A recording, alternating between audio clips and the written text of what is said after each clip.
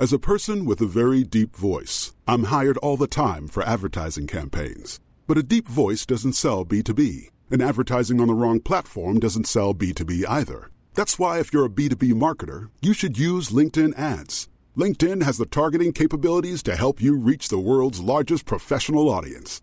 That's right, over 70 million decision makers all in one place. All the big wigs, then medium wigs, also small wigs who are on the path to becoming big wigs. Okay, that's enough about wigs. LinkedIn ads allows you to focus on getting your B2B message to the right people. So, does that mean you should use ads on LinkedIn instead of hiring me, the man with the deepest voice in the world? Yes. Yes, it does. Get started today and see why LinkedIn is the place to be to be. We'll even give you a $100 credit on your next campaign. Go to linkedin.com/results to claim your credit. That's linkedin.com/results. Terms and conditions apply.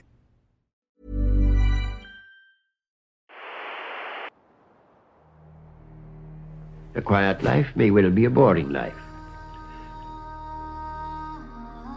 But unfortunately, science has put into our hands such enormously powerful means of satisfying our destructive instincts. Every energetic person wants something that can count as glory.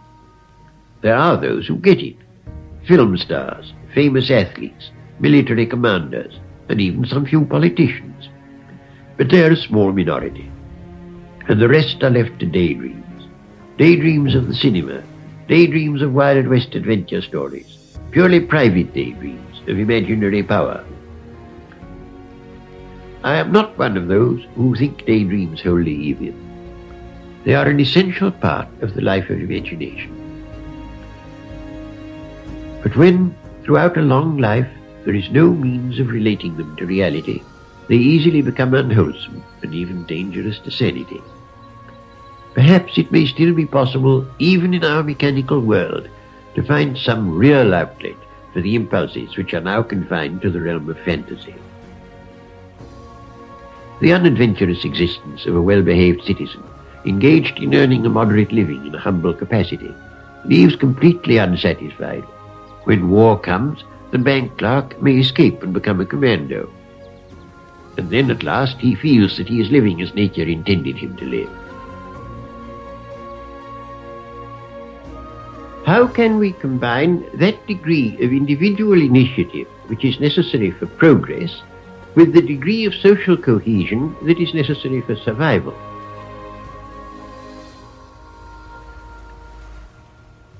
In all social animals, including man, the cooperation and the unity of a group has some foundation in instinct. This is most complete in ants and bees, which apparently are never tempted to antisocial actions and never deviate from devotion to the nest or the hive. Up to a point, we may admire this unswerving devotion to public duty. But it has its drawbacks. Ants and bees do not produce great works of art or make scientific discoveries or found religions teaching that all ants are sisters.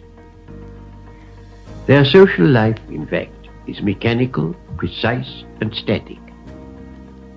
We are willing that human life shall have an element of turbulence, if thereby we can escape such evolutionary stagnation. I do not think that ordinary human beings can be happy without competition, for competition has been, ever since the origin of man, the spur to most serious activities. We should not therefore attempt to abolish competition, but only to see to it that it takes forms which are not too injurious. The problem of the social reformer, therefore, is not merely to seek means of security. For if those means, when found, provide no deep satisfaction, the security will be thrown away for the glory of adventure. The problem is rather to combine that degree of security which is essential to the species with forms of adventure and danger and contest which are compatible with the civilized way of life.